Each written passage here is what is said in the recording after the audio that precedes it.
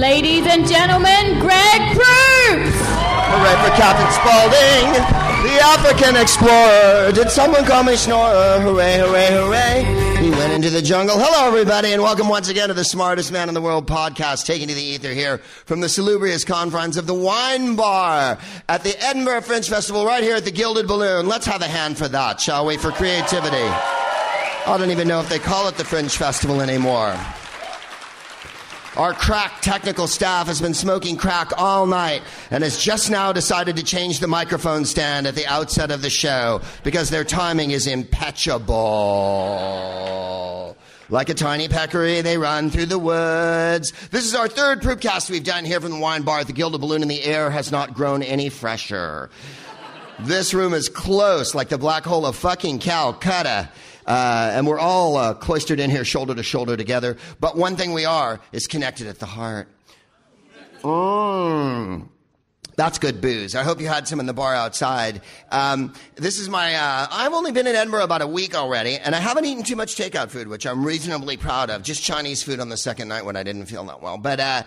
The funnest part of Edinburgh is, of course, eating it all. The difference when I came here some 20 years ago was 21 years ago there was no food carts or donut stands or clean bathrooms or anything.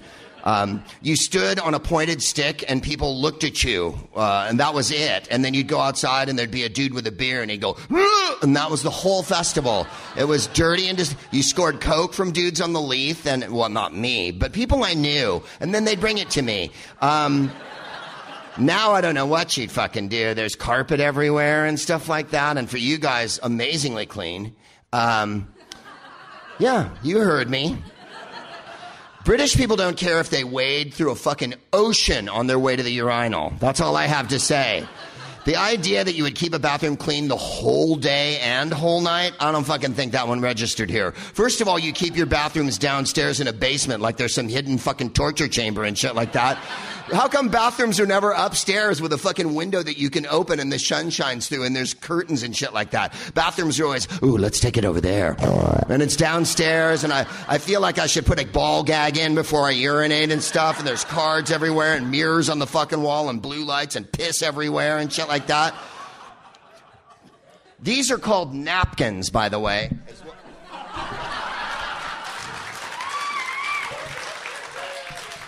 I just joined the Ladyboys of Bangkok there and had an enormous spinning protuberance for just a moment that no one could control. It was as if my undies had shunted to the side and the truth was revealed. People here will eat without a napkin more than anywhere I've ever seen on earth, and I include third world fucking countries I've been to. You'll eat a pizza, put the pizza slice right on the fucking table. If you're sitting on the ground, you'll put it on the ground and just pick it back up and then fucking eat it and shit, and then shake hands with everybody and then touch yourself. There's no fucking hand sanitizer except in some of the toilets. It's just amazing here that no one is dead or has buboes on their eye. That comes later, right after the festival's over. So I think it's improved a lot. There's hamburger stands. There's a crepe stand, for fuck's sake. There's a donut stand. There was never a donut stand in the... First of all, the refrigerators are on, which I know is like next to lunacy in this fucking country. The idea that you would spend money on electricity to keep shit cold when it can just sit there, keeping its own temperature without the interference of fucking electricity... No, they had cold Mexican beers while I was working over at the Assembly in George Square. Cold Mexican beers. Look at the tear. Look at the tear running down my face. You know what that is? I'm proud of you. You're like America in the 50s. You fucking made it. You're going to have freeways next and shit. For real. Good for you. And lighting and stuff in the streets. I see people take their plastic bottle and not, throw it away. Very conscientious here on the island of United Britain. And then they go into the men's room and turn on the faucet that I would no more touch with my hands than I would, exactly, than I would walk through the cow gate barefoot with my bollocks hanging down. There is more pestilence in the Cowgate in this town than there is in all of Europe. And they take the bottle and they turn on the fucking faucet in the men's loo and they stick the fucking nozzle right out and fill their water bottle from it and then turn it and then drink from it. And you're like, really? That is bold and adventuresome. If I had a microscope right now, I would follow you the rest of the day just to see how many legs the creatures that live inside you have. But perhaps that just speaks to my fussiness more than anything else. You certainly think so. You're like, well, no wonder any fucking Americans, and you want soap and you want napkins and whatnot. You want chip forks, and you want there to be service and people to say hi and how are you and then have a nice day and whatnot. They don't fucking mean it. When I tell you fuck off, I don't have any more fucking chip forks. It's what I'm here. Fucking mean it. We're staying at flats. We all stay at flats while we're here. I'd love to be wealthy enough to stay at the Balmoral in the TV executive douchebag suite, but I don't have the funding. So we all stay in flats, all the performers here. And I assume most of the people who come visit stay in like some kind of flat or something. Do people stay in hotels the whole bloody time? Yeah. Right on. Fucking one of the Beach Boys is staying at a hotel. Did you hear that answer from the back? Yeah, man. Fucking A. Awesome. What hotel are you staying at? Oh, you've forgotten now. Okay. So early. No. Your moment's over, man. I gave you time. I fucking let you in my show, and you know what you did? You fucked it. I'll just pretend I know, because it's going to be funnier if I infer which hotel you're staying at.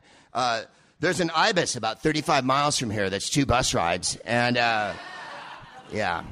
It's got a single guy suite with the pink soap and the weird towel. And if you bring any woman back there for a night of shagging, you owe the entire gender an apology. That's where he's staying.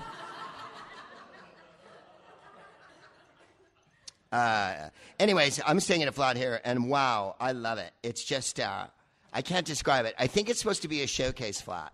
The woman has redone it clearly, but not everything's redone because it's Scotland. So like the front door doesn't fucking work. You have to pull the key out a little and then turn it and then do a gyration and then lay in a shallow ditch and do an incantation toward the dog star for half an hour. And then I have to like move my head 1 quarter to the right and give a password to a Polish guy, and then an otter pops up and it's like, Hoot Greg, what's the word tonight? And then I fucking hand a thing through a bin liner, and then I have to tip a thing a certain way and wait for the equinox to come, and there's a cairn of stones, and then the door opens, and then you go upstairs to the second door, and they give you those. I think I've got it on me. This is what I love about Edinburgh. In a world, and I stay in a world of fucking corporate hotels, and no hotels except maybe very rare on the ground now give you keys anymore, right? A key, a big-ass key, a key that goes in a lock that you turn and tumblers fall, right? Tumblers are the things that are inside locks. There's young people here tonight. You've never, ever watched a movie where someone's gone like this. Well, the music goes bong, bong. Someone goes do-do-do, and then takes out a leather case, and then pulls out a thing, and he goes, and then bingo. And the door, you guys are like, what? Why would you do that?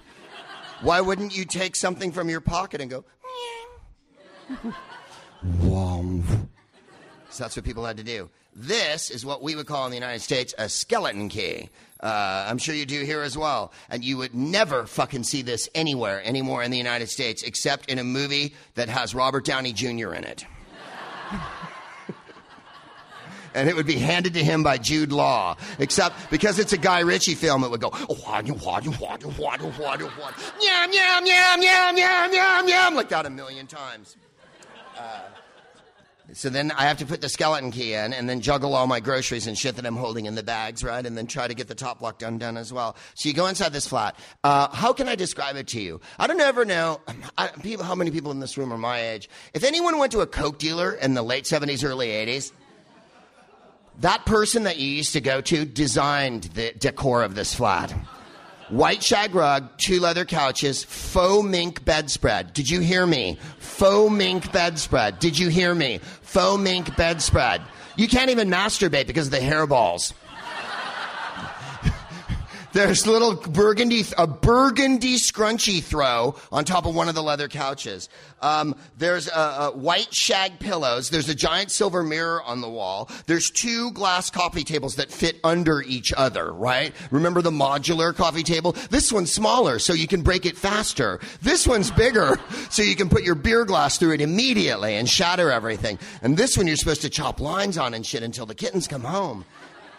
And then there's like this little faux fireplace and whatnot. The lamps. The first one is a chrome, the Starburst space lamp. That one's where the chandelier should be in this fabulous Victorian flat with the wainscoting and the working and everything. They've put a fucking Coke dealer space explosion, Mr. Spock fucking lamp hanging from there. Then the one in the corner is the Starburst, the one where 1,000 different particles are going in a million directions. And then the other one is the weird reproductive organ lamp that everything looks like an ovum that's been clustered around a thing. So when you light them up, they go like, you know, and you feel like you could reproduce with pure particles of light and cocaine. Then I haven't even got to the fucking bedroom. Oh, I mentioned the faux mink bedspread or fink bedspread or fink mink or whatever you call it. White shag pillows. There's a stone Buddha. And because you know what? When you're chopping rails and staying up all night and walking around on a white shag carpet and you fucking feel spiritual.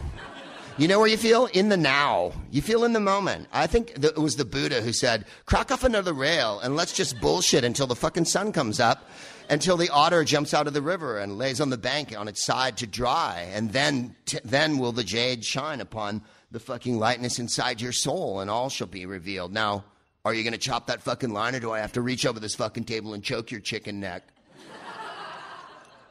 I'm almost certain that's in the Mormon Book of Buddha. The bedroom has white feather curtains. So it's like being in a Lithuanian prostitute's aviary.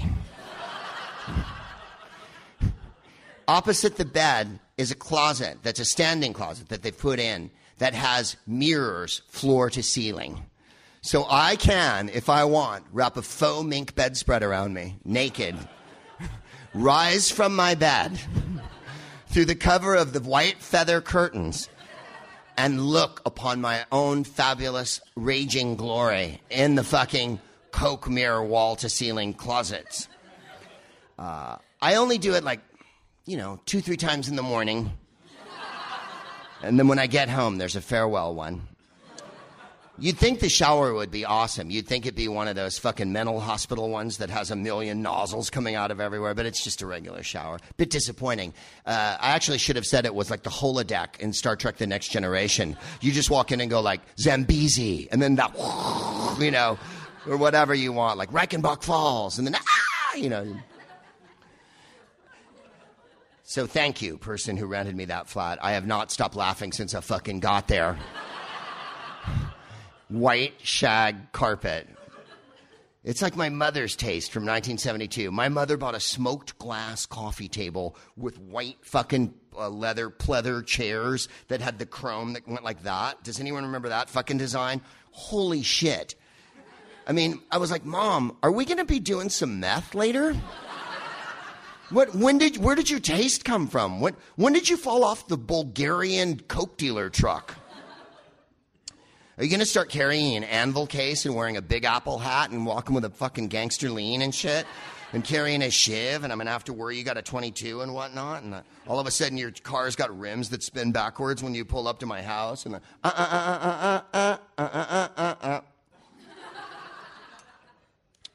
A lot of the crowns got a little too quiet for my taste. This had better change. Well, all you're doing is talking about your flat. Yeah, it's more interesting than the flat you're fucking staying in.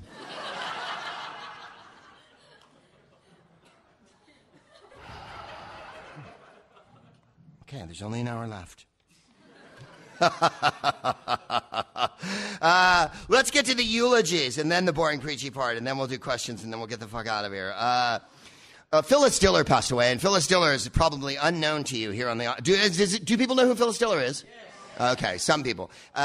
In America, of course, people would know. I mean, if you're young, it's difficult to know because she hasn't been on TV in quite a long time. She was 93, was it? 95. Fucking hey, well done, Phyllis Diller. Phyllis Diller preceded everybody, except for a few people, as a female comic in the United States. Straight up stand-up American female comic. There was one woman whose name, of course, I'm blanking on entirely. There was Belle Barth. There was Sophie Tucker. There was always women comedians. But she was in the 50s style, right? At the age of 37, with 5 children and a husband, she decided to become a stand-up comedian. Let me just repeat that in case anyone out there is getting a late start in what they think is their fucking calling. 37 she was. She died at 95. So she had a long-assed career. She only retired a couple of years ago, and only because I think she was just tired of doing the road. 37, she started to be a comic. So Phyllis Diller had a cigarette holder when she first started, like mini skirt, fucking electric, giant fucking fright wig, go-go boots, huge earrings, like vinyl, different colors. She was hilarious, right? Just the visual. And she'd come on and she'd go, my sink is so dirty, I watch bugs slide to their death. That was her fucking laugh. Like she laughed at her own jokes, and her laugh was hysterical. And she reminded Joe Brand in the 80s always reminded me of like an English Phyllis Diller, because she was such a giant character. In any case, she wasn't what we would call now an empowered feminist female. She made fun of her own looks and her own bad domesticity. What was her? God, I'm going to blow her dinner joke right in the ass here. It was I have a 3-step dinner. I serve it, I clear the plates, and I bury the dead. She was best mates with Bob Hope. So I get to interview her years ago. I did a radio show on Radio 4, I think it was, Radio 4, called a stand-up comedy show called Comedy Album Heroes, right? So we did Bill Cosby, we did Bob Newhart, we did a load of comedians. Some you've heard of, some you haven't. Richard Pryor, Lily Tomlin, George Carlin, and whatnot. But the comics I like from before me. And Phyllis Diller, I thought, she'll be one. No one ever gives Phyllis Diller any props. And Joan Rivers would say, and Ellen DeGeneres would say, all the American comedians would say that she was really, without her, because she broke down all the walls. She was on all the talk shows. She fucking did it her way, right? I go to her crib. She was lovely enough to let me come to her crib in like Beverly Hills or Brentwood or wherever she lived. So I pull up in this big circular driveway, and I realize when I get there that she couldn't be more disappointed that I don't have a fucking camera. This is a fucking radio documentary. Whatever her publicist told her, I think he said the word BBC, and that was the end of fucking that. I got to the door, and she was in full fucking hair and makeup at like 1 PM, and I have a little fucking shitty BBC deck that they gave me, and I'm like, hi, my name's Greg, and I'm here to disappoint you utterly, Miss Diller. So she's like, where's the crew? And I'm like, I'm the crew. And she,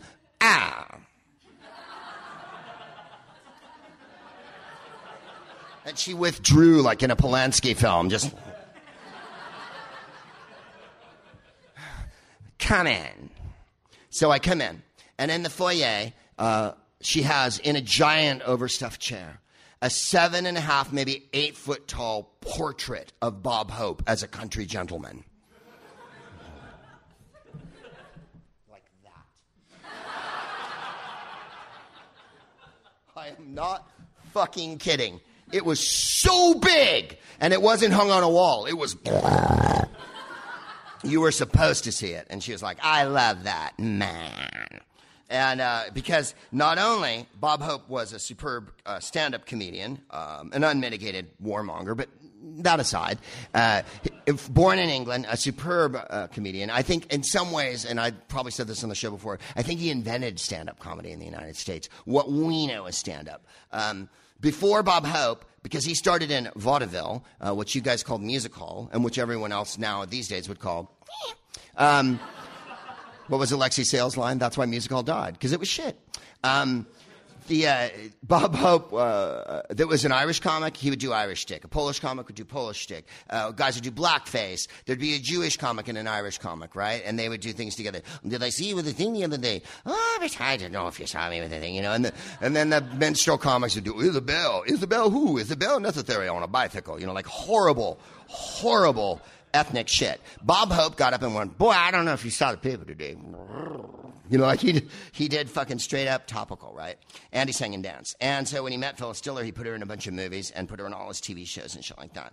So Phyllis Diller sits me down in the living room. She's wearing a fucking gown with a sash. And I'm like this with my little recorder, right? And I'm like, this show's called comedy stand-up album Heroes. And she goes, albums? I never made a fucking dime off any of my fucking albums. And I'm like, well... This is going to be great. I don't even want to tell her I'm a comedian at this point. I'm considering pretending I'm retroactively British. You know what I mean? I'm actually, at this point, considering going, well, that's really not the point of this, you see. Or go, Nick, what's his name? Nick Broomfield? Is that his name who makes all the, you know, Courtney and Kurt and Courtney?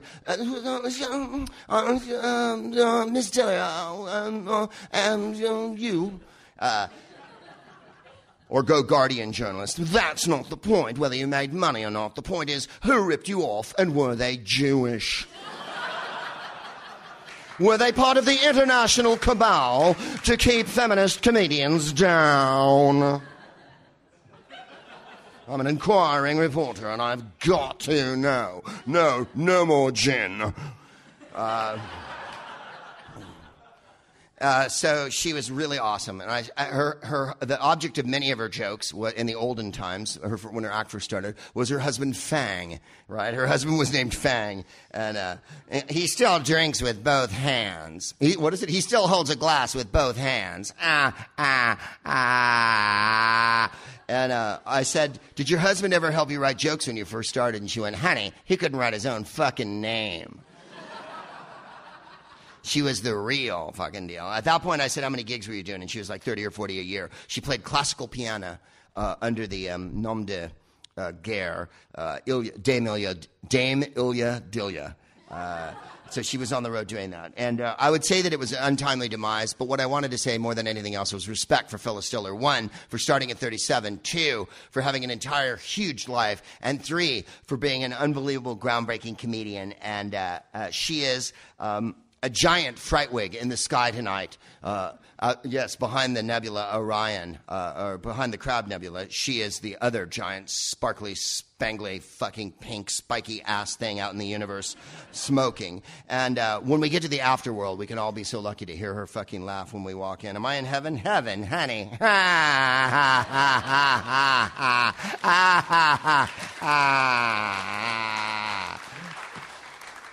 You'd be lucky if you were in heaven. Scott McKenzie passed away, who did the song If You're Going to San Francisco. There's a lot of kids here tonight. Some of the older people might remember the song. It is what we would call a wimp rock ballad. And it was written in the summer of love in 1967 by John Phillips from the Mamas and the Papas. Going back just ever so briefly, my wife has an awesome theory that the wimpier the music the group produces, the more insane drug use and bullshit they got up to. This is called... Thank you. This is the Fleetwood Mac corollary. You know what I'm saying? The Crosby, Stills, and Nash retroactive corollary to the Fleetwood Mac effect, right? Like, I remember my friend went to see Crosby, Stills, and Nash in high school, and you know the kind of music they make, you know, like, this morning I woke up and I knew you were gone, right? Like, it's all folky and beautiful. Our house is a very, very, very fine house.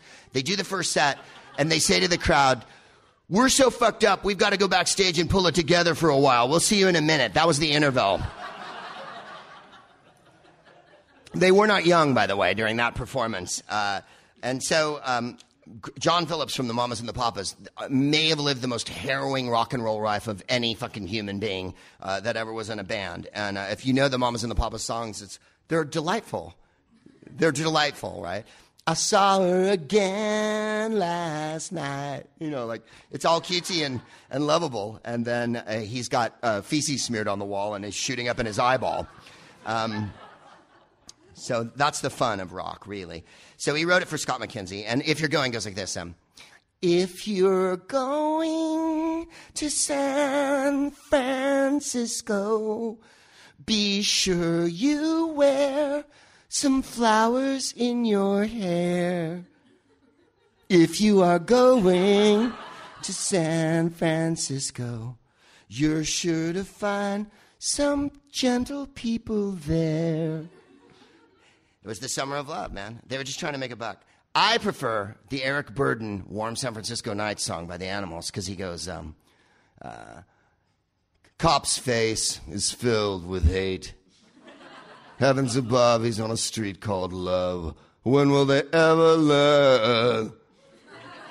Old cop, young cop, feel all right on a warm San Francisco night, which has the greatest and most unbelievably irrevocable fucking jackhammered in politically correct fucking phrase ever thrown into a 60s song. It's an American dream that includes Indians. Good to know. Good to know. I wasn't born there. Eric Burdon's so awesome. That pock face and the horrible bowl haircut. He's really a malignant dwarf from the 60s. It's just awesome what the Animals were like, you know. And no one knows what I'm talking about. But all right, never mind. It's only your fucking musical heritage on this fucking island. Whatever. No, our music heritage, I think you'll find, is Deacon Blue. And Nazareth. Heartbreaker, love maker. Now you're messing with a son of a bitch. Now you're messing with a son of a bitch.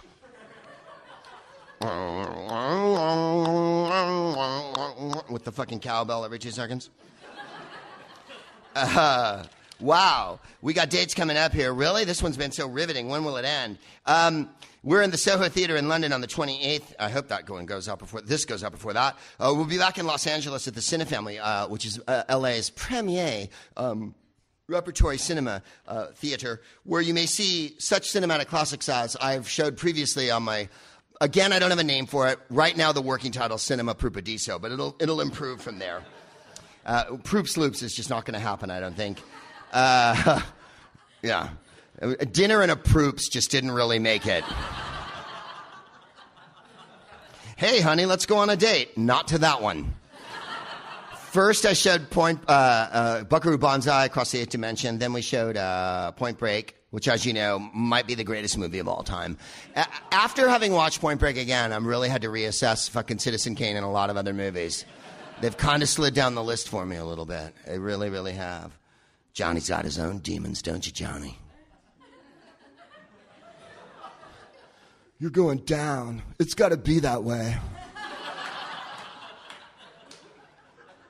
Utah, 2. Give me 2. And my wife's favorite line, and one of mine favorite in the movies. Back off, War Child. Serious. Someone's named War Child. You know a movie's good if there's a character named War Child in it. Just saying. Do you measure all films this way? Yes. I think if it had been Ilsa. I didn't know you were in Casablanca. Hello, War Child.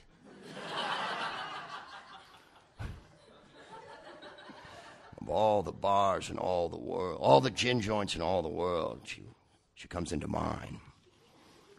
War Child's here in Casablanca. We're going to be showing With Nail and I, which is beyond superb. I mean to have you, boy, even if it's by burglary. Bar Lubitsch will be on the 5th. The 12th will be at Bar Lubitsch. The 19th will be at Bar Lubitsch. This is all in West Hollywood. Should you be in L.A., come and visit us. It's free to visit. It's free to go to that show. Sorry you had to pay for this one, but hey, it's free to download. So fuck you and fuck you and we're hoping for a date in New York in October. We'll keep you posted on that one. On the 13th, we'll be at the podcast. Believe it or not, LA has a podcast festival. You thought Hollywood was shallow. You have no idea. We have a podcast festival. Are you going to be at it, Greg? For sure. Definitely. I'm going to be at the LA Podcast Fest on the 13th, the lucky 13th of October. Then we're going to be at the Mesa Arts Center in Arizona. If you want to email me and just wrap it down, baby, fanmail for greg@gmail.com. If you have questions for the show, smartest@a specialthing.com. If you'd like to hear my new novel, I've been working on one novel, of course, called My Fist Has Two Dicks. My new novel, I think, is No Kittens Have I. We've got to jump right in here because I don't have that much time, but I'm going to whip through a bunch of shit here tonight. The first thing that's so important during the boring preachy part here, if you've been following it in the news, is you know what happened You know who Representative Ted Akin is this week. I don't know how much background I have to give on this before we jump right in. Representative Ted Akin is running for running for Senate in Missouri, the Show Me state. And, Missouri. It's funner to say that way. I'm from California, And, oh, no, it really is. It's much funnier. Everything's up to date in Kansas City. They going about as far as they can go. They got a little lady boy who says she's from Bangkok. And when I saw her... Okay. No Rodgers and Hammerstein for you assholes? All right, fine. Ducks and geeks and chicks start to scurry when they see me out in my Surrey.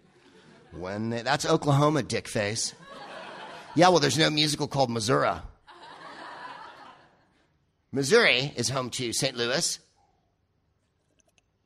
and a thing called hillbilly hand fishing, as well as, I think, the largest contingency of meth addicts in the entire United States. There was a movie called Winter's Bone from a couple of years ago that took place in Missouri. I don't know if anyone saw that with Jennifer Lawrence. Later, you saw her in The Hunger Games, so your intellectual curiosity must be piqued now to wonder what her early work was like. I just saw The Hunger Games on the plane, and wow, it was okay. It had its moments. I mean, the script was like for a 4-year-old, but that's who it was written for, right? Wasn't it written for children? Is anyone going to communicate with me, or are you all going to fucking sit and stare at me? This isn't meta. This is happening, you guys. We prefer to sit back on our hands and just judge. Yeah, well, I've been in your apartment, Edinburgh, and it's a fucking coke den from 1981. Yeah, I turned on the TV and fucking Poldark was on and shit. Fucking,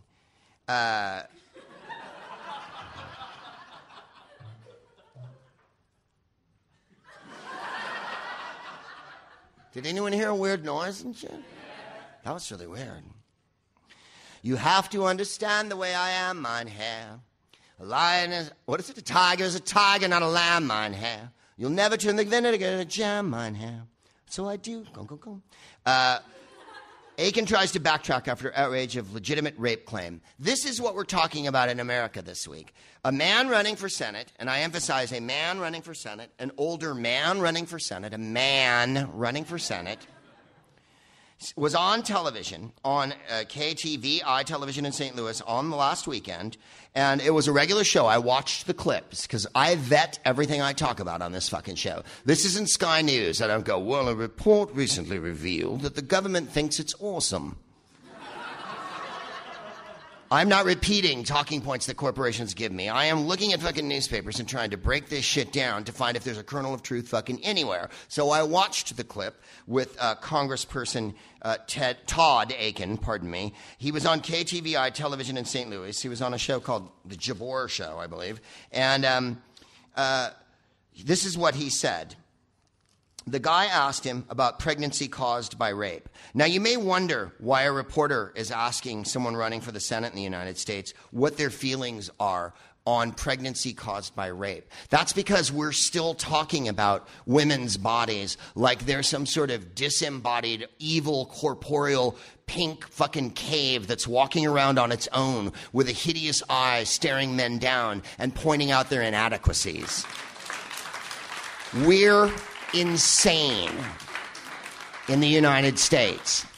We're talking about women's health and women's organs as if women aren't part of the body politic, as if women aren't our mothers, sisters, daughters, lovers, cousins, nieces, grandmothers, Phyllis Dillers.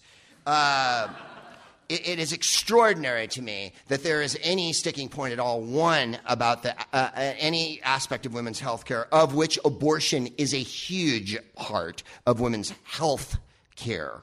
It is not a fell and dread act committed by women to fuck men over. It is not an act women commit so that Jesus will cry and shit.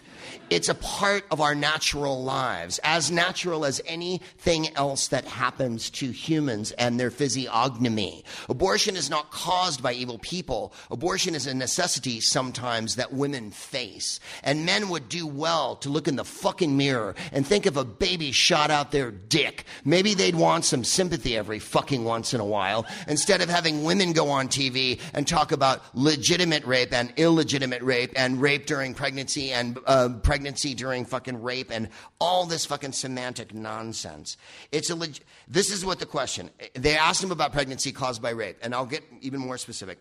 The reason they asked him is there are people who believe that there should be no abortion for women. Fair enough. Believe what you want to believe, no matter how deluded, misguided, misogynistic, inhumane, hurtful, and cruel your fucking position is. It's your position. Dig yourself. There are also people within that position who believe that women should not have abortions under any circumstances, meaning, and I'll be very specific because this is what we talk about in America, rape and incest. Meaning if a family member rapes you, which, by the way, that's what's happening if a family member has sex with you. I don't want to split fucking hairs here with you fucking cave people in Scotland and shit, but you shouldn't have sex with family members, okay? Or eat other people. I know that you have a history of hiding by the roadside and doing both from caves in the olden times, or that one family at least. Those are two bad things. And I'm not a judgmental person. There's two things I draw the line at: human flesh and sex between family members.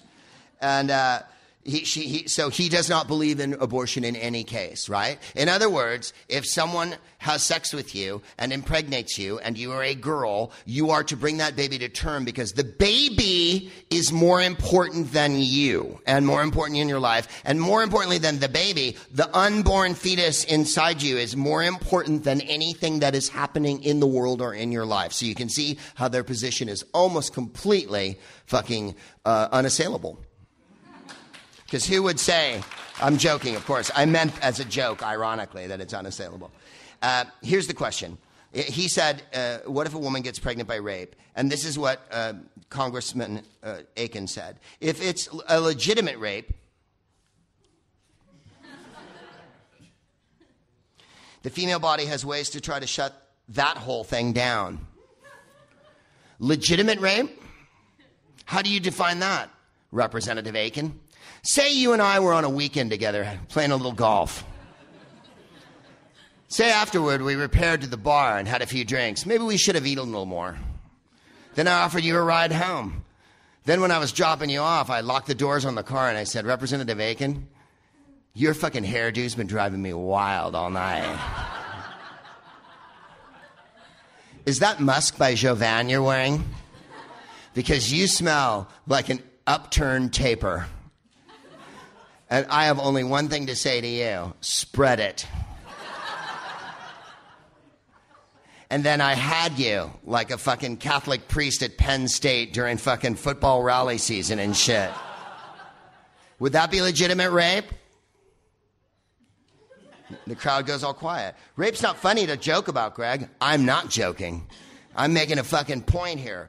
That a human being who is in government in my country and wants to be in a higher position in government is using the phrase legitimate rape, and we're not laughing him out of town. We're not barring him from speaking in public again for being a poltroon and a jackanape, at the very least. The female body has ways to try to shut that whole thing down. What fucking physiognomist are you going to? What physician have you referred to that says when a rape's legitimate, the female body shuts it down and doesn't have a baby? But let's assume that maybe that didn't work or something. I think there should be some punishment, but the punishment ought to be of the rapist and not attacking the child. The child, it isn't a child. There is no child. It's a fetus that a rapist put inside a woman. He just said that. Well, the shit hit the fucking fan. They asked him to jump down. Mitt Romney had a fucking heart attack.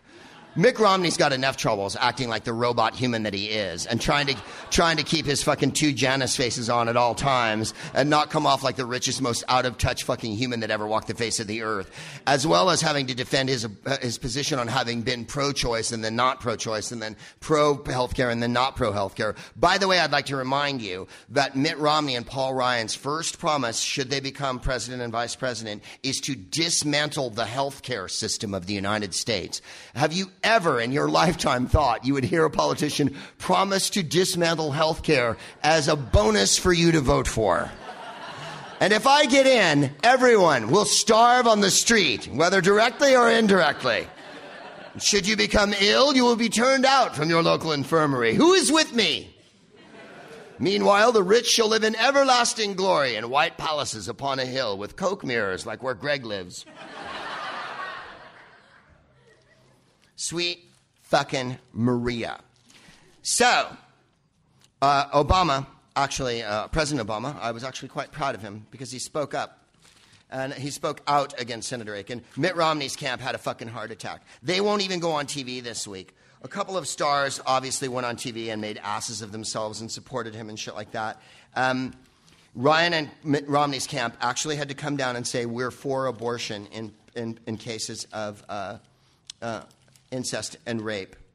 If you can fucking believe that this is a discussion we're having in the year 2012, that women are being discussed like they're some sort of objects that just sort of walk around us in an orbit. I'd like to read you something to speak to the point of whether rape and legitimate rape increase pregnancy. A 1996 national health study says, in the United States, 32,101 pregnancies result from rape each year. It occurs with significant frequency and is closely linked with family and domestic violence in the United States. Greater attention and effort should be aimed at preventing and identifying unwanted pregnancies that result from sexual victimization. Dr. Willie J. Parker, someone I've spoken of on this show, is an abortion provider who does late-term abortions in the United States, something that very few doctors are willing to do because the anti-choice idiots in the United States threaten to shoot them all the time to preserve the sanctity of life. Dr. Parker is particularly poignant when explaining why he's chosen to become one of only about 11% of abortion providers that perform abortions after the 20th week. These are two stories. One was a 32-year-old lawyer who found out in her 21st week she was pregnant with a baby had lethal abnormality. The other was a 13-year-old who was being molested by her uncle who was staying with her family, but she didn't tell her family until well after he'd left. These are typical circumstances in the patients that seek second trimester abortions. I'm reading you things. That was from the New York Times. Because I want you to understand there's no such thing as legitimate rape. There's rape, and there's rape, and there's rape, and there's rape, and that's it. Whether your dad does it to you, whether your uncle, whether you don't want it done, and it's done, that's rape. And men don't know the first, and men should know the first fucking thing about it. After what's been happening with the Catholic Church and with the giant Penn State scandal in my country, you'd think men would get the fucking clue at a certain point that anyone can be raped. And that it's not something that it's just to discuss real fucking lightly. And even less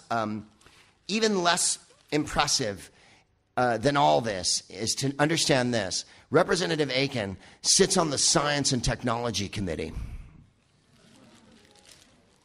Apparently, the science and technology he goes for, you have to lay in a shallow ditch and wait for the moon to rise and shit like that.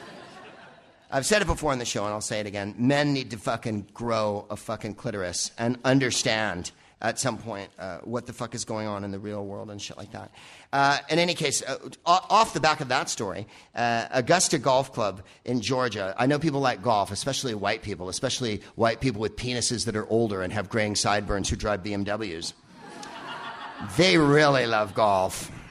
If you go into a men's spa anywhere in the world, the men will know this. If you're a young man, you won't know it quite yet. But when you go into spas at country clubs or big hotels, it's always middle-aged men, and you can be sure of two things that'll be on the TV when you go into a women's spa. It's pretty fun. Women hang around, they actually talk to each other, they eat fruit and shit. Men never speak. They read newspapers and shit, or they're on their phone, and golf is on TV. Golf lets you know that there will be, one, no Negroes, and two, the riffraff's cut out, because no one from the underclass likes golf at all.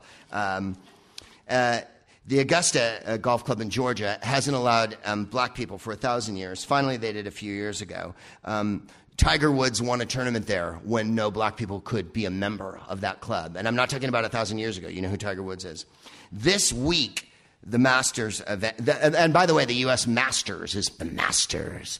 One of the most august events in all of the PGA Tour. The Masters is where older fascistic men who have their own planes gather to rape their maids during the weekends and have a great time planning the destruction of the world by selling arms illegally. You know, who doesn't love a golf weekend when the men of the world can gather and once again waggle their Viagra-laden impotent penises together and make sure that everyone's unhappy till the end of time? When a helping hand is never extended to those below, you can be sure that the Masters will be one of the greatest tournaments. Wearing this green jacket's one of the greatest honors a white asshole, dickhead, douchebag man could possibly ever achieve. You know, when I think about auto racing and golf, I think about how it's for everybody, whether you're wealthy and white or white and wealthy. After successfully fending off demands to admit women members on countless occasions, the club faced intense scrutiny this year following the appointment of Ginny Rometty as IBM's chief executive officer. You know what IBM is. It's International Business Machines. It's a leading sponsor of the Masters. Her 4 predecessors in the CEO role had been invited to become members of the club, but no such invitation was issued to Rometty. So, people started suing. The 2 women they've allowed in, Condoleezza Rice, that blushing flower, and South Carolina financier Darla Moore, both of whom are unbelievably right-wing and unbelievably rich. Well, that's how it got broken. So, hey, Augusta Golf Club and the Masters tourney, look at you. Look what you did. And they couldn't be prouder. They couldn't fucking be prouder. The club, which opened in December 1932, accepted its first black member in 1990. He was a man, by the way. Johnson conceded the Hootie. You're going to love his name. They sued. Martha Burke of the National Council of Women's Organizations started suing in 2002. Burke repeatedly clashed with former Augusta chairman Hootie Johnson. Now, when y'all invite everybody to be a member, y'all don't mean everybody. You know, when an august body like Augusta isn't legitimately raped by a woman, we have a way of rejecting their claims. Corporate sponsors, unnerved by the controversy over sexism, pulled out of the 2000 and 2004 Masters tournaments. Condoleezza Rice. Well, good for Condi. Not one of my favorite humans that ever lived. Anyone that's working the press corps will tell you now they prefer Hillary Clinton much more for several reasons. One, Condoleezza Rice would go to the back of the jet and never come out and fucking talk to anyone or tell anyone what was going on with foreign policy for the entire time she was Secretary of State. Two, my take on Condoleezza Rice is this. When 9/11 happened, she was shopping for shoes in New York City. She was also the national security advisor. That's the person closest to the president who's responsible for making sure things like this don't happen. Planes crashing into the Pentagon. She didn't make sure that happened. She was not fired. She was not investigated. She was not censured. She was not even upbraided. She was, in fact, kicked upstairs and made Secretary of the State for the second term. This is how the Bush administration worked. A little bit like the club at Augusta. On your own merits shall you rise. In any case, good for her for getting in, and well done, Augusta, for cracking out the year 2012 and putting that nasty year 1012 away. Tony Scott passed away, and Tony Scott... here's the thing about Tony Scott. Tony Scott was a director. His brother Ridley, of course, made Blade Runner and Thelma and Louise and Alien and Holy Kittens. What was the one? There was a Crusade movie from a few years ago that what was that one? Kingdom of Heaven. I quite enjoyed that with the King of Jerusalem with the mask on and all that shit. And it had Jeremy Irons in it as a knight. Thank you very much. They're going to take Jerusalem back from the infidel. There's no way Saladin can take the castle keep. If only. Tony made Beverly Hills Cop 2, Top Gun, True Romance, The Last Boy Scout, Crimson Tide, and awesomely The Hunger. He made what we would call popcorn movies. He also wore a pink baseball hat and pointed a lot, according to this picture here. Anyway, he made a lot of entertaining movies. It's not so much that he was a greatest artist of the cinema that ever lived. It's that I think there's no one in this room who hasn't fucking seen a Tony Scott movie, whether you're aware of it or not. That's how fucking permeating his reach is. And he came to an untimely demise, and one that we're not going to discuss. But he is, of course, in heaven tonight, behind the cross that the film sprockets through, watching his movies. A giant replication of Tom Cruise in, which one is it? Days of Thunder, where he drives around in a car. He's a hotshot car driver in that one. That'll be playing forever in heaven in Tony Scott's world. And so we wish him well in the afterworld. I'm sure the first thing he'll do is light a fucking cigar and start ordering the fucking for better lighting. I'm almost certain that'll happen. I'm trying to find the last thing here, but I don't think I can. I don't know if we have time for any questions. I was going to take some, but the boring preachy part went on so long, and then the Coke dealer description went on so long that really, I think I found myself up against it here. I want to thank the crew who's helped me out so very much here. Emma and Lou and David and everyone else who's working here. I'm going to take a couple questions off of here, and then we're going to fuck off into this good night. Let's see. Princep Proops, Viscount of Vitriol, Earl of Funk Nasty, The Viper, et al. Jacob asks, which is more important, communication or consideration? Well, not letting the audience ask any questions tonight after saying I was going to at the beginning proves consideration is more important. Thank you for your question. Paul asks, Lord High Proop Kitten, what are your views on the Welsh and Wales? Oh, I love the Welsh. They're fantastic. Hello to our friends in Wales. I've been to Cwmni many times, and I've always enjoyed it. I've even been to places in Wales that you've never fucking been, aside from Swansea and Cardiff and whatnot. I've been to Powys Newtown and Pontardarwy. So how about that?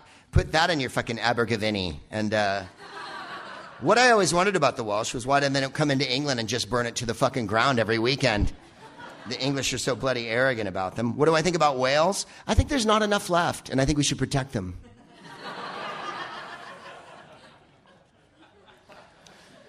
This person, Dean, asks, hello, Mr. Proops. Hello, Dean.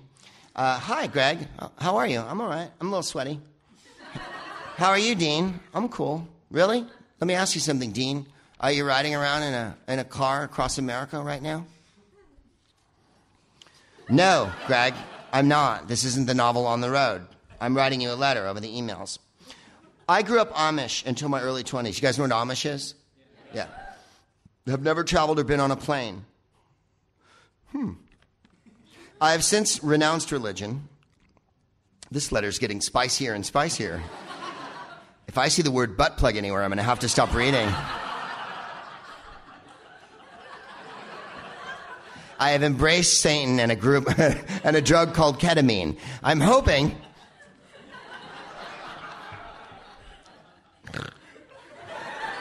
my boyfriend, Shirley, and I are thinking about buying a raccoon for the vernal equinox.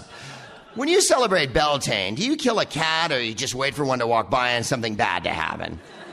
Signed, Dean. No. He writes, I've never traveled or been in a plane. That's funny, because I'm on a plane. I can't plane. I'm on a plane. I have since renounced religion and have decided to let electricity into my life. That's awesome.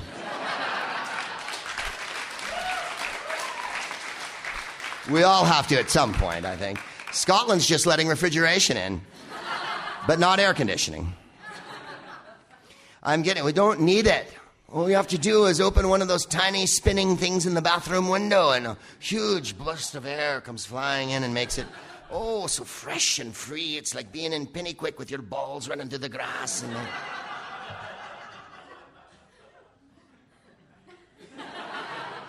what sticky water you have.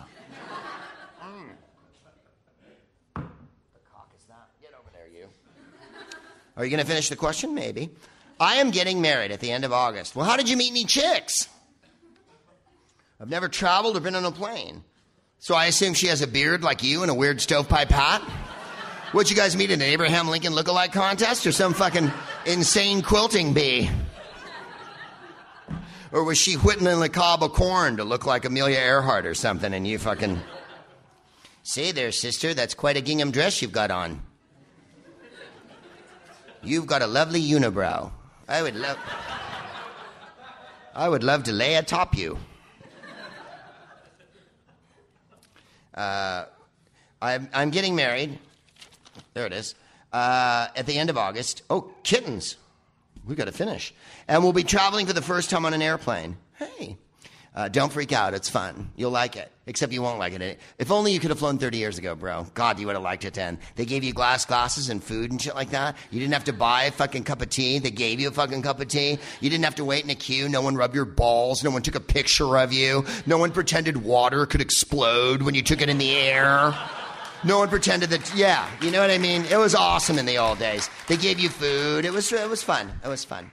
Although Heathrow has good shopping. I'm getting the Edinburgh airport. Don't even fucking start me. We may never get out of this room if I start on the Edinburgh airport. Why is the Glasgow airport delightful, fun, convenient, and has good food? And your airport is like, I'm going to have to come in for a... You know, like it's amazing.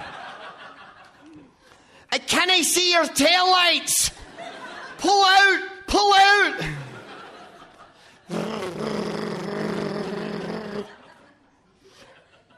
He's going into the Firth. We'll be traveling for my first time on an airplane, taking me to California with my beautiful bride. We don't know what your bride looks like. We take it on faith. I could write a sonnet about your Easter bonnet. You were the randiest bunny in the Easter parade. We'll be traveling for the first time on an airplane, taking California, my beautiful bride. My question is, what is the oddest, most fascinating, or most depraved thing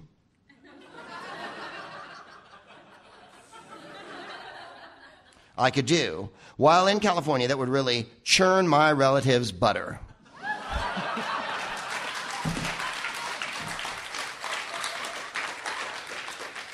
What was it? Fascinating? Fascinating? Oddest? Most fascinating or most depraved thing? Well, the oddest thing you could do would be to come home and be changed not at all. I think the oddest thing you can do with it, well, what was California like? What was it like flying on the plane? Just go, it was all right. The most depraved thing you could do, and why would you think I would know that? I think the best thing you could do would be to take your beautiful bride there and then get her a hotel room and pay a fella to come home with you. Then when you land back in Amish land, get off the plane with him and then go, it's Beverly. Then everyone in Amish land will be like, well, husk my fucking corn. What the fuck happened to Beverly? And you're like, this is what happened to her. It's what happens to everyone who goes to California. You didn't tell me where you were going in California. If you go to San Diego, get a fucking fish taco and freak the fuck out at the flavors. If you go to San Francisco, score some weed at a medical marijuana dispensary and then talk to a man dressed as a nun. If you go to Los Angeles, I think the LA Podcast Festival is where you're going to want to go. That has been the Smartest Man in the World Proofcast. You have been a lovely crowd. I want to thank you very much for coming out tonight and all of your patience and all of your love. May every page that you turn be a satchel page. I wish you nothing but happiness. My name's Greg Proops. Good night, everybody.